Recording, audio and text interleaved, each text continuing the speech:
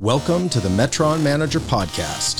Thank you for joining us as we work to recover the dignity and mission of vocation.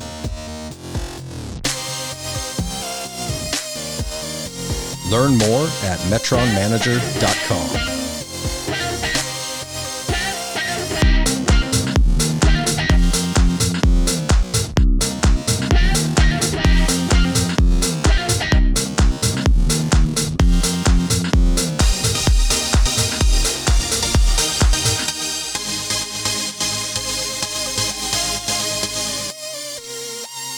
Okay, welcome to the Metron Manager Podcast. I'm your host, Jonathan Nowlin.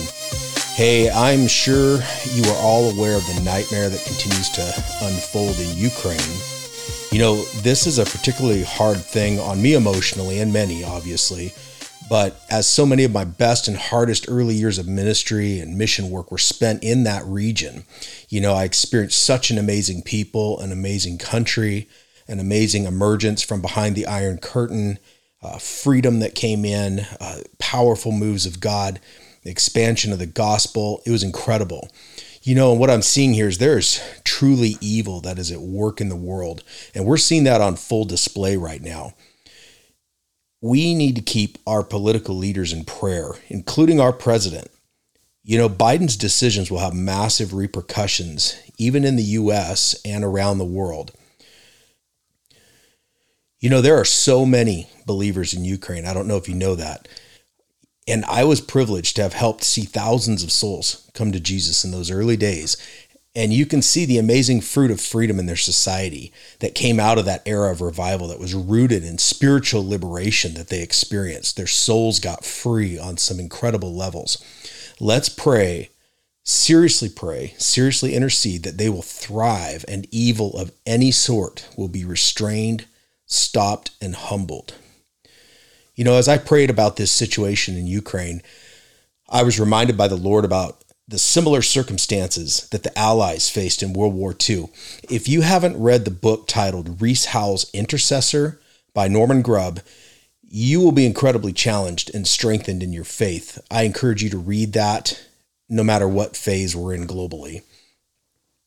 Rees Howell was a key figure in the Welsh revival of the early 20th century, and he went on to lead a profoundly effective prayer and intercession movement throughout World War II.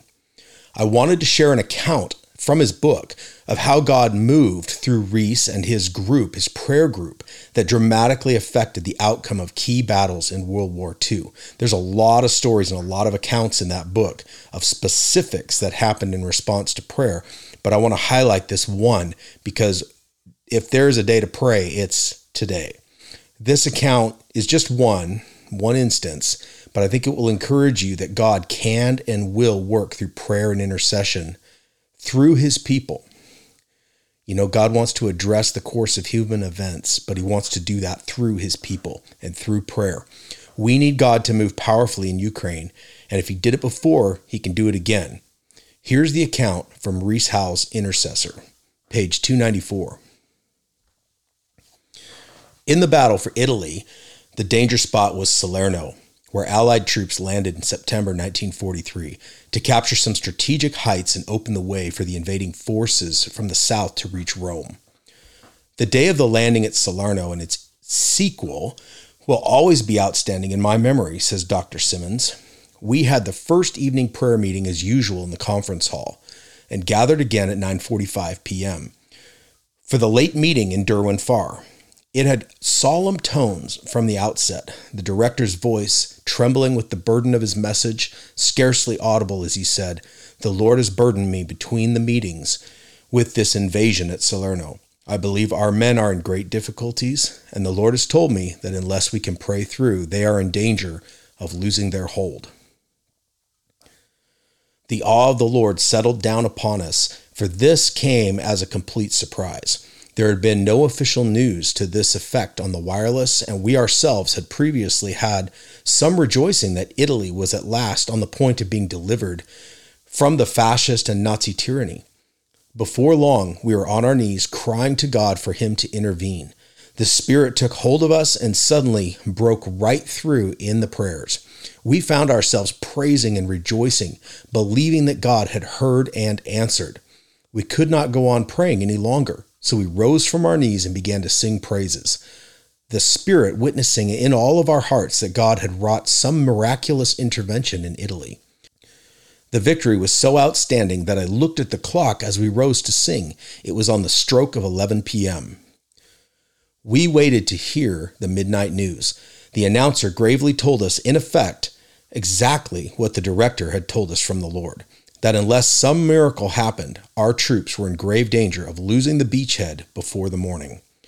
This only served to confirm to us the guidance of the Spirit, and we felt more confident than ever that the victory was certain. The news the next morning was more hopeful, but we eagerly awaited newspaper reports from the front. We were not disappointed. On Thursday morning, one of our daily newspapers displayed a front page headline in large print, quote, "The Miracle of Salerno." The account of the reporter personally at the front ran somewhat as follows. I was with our advanced troops in the invasion of Salerno on Monday. The enemy artillery was advancing rapidly with ceaseless firing. The noise was terrible, and it was obvious that unless a miracle happened, our troops could never hold up and advance long enough for the beachhead to be established. Suddenly, for no accountable reason, the firing ceased, and the Nazi artillery stopped its advance. A deathly stillness settled on the scene. We waited in breathless anticipation, but nothing happened. I looked at my watch. It was 11 o'clock at night. Still we waited, but still nothing happened, and nothing happened all night. But those hours made all the difference to the invasion. By morning, the beachhead was established. You know, when I read that book, and I've read it years and years ago, early on as I was discipled, it shaped my approach to prayer for the rest of my life.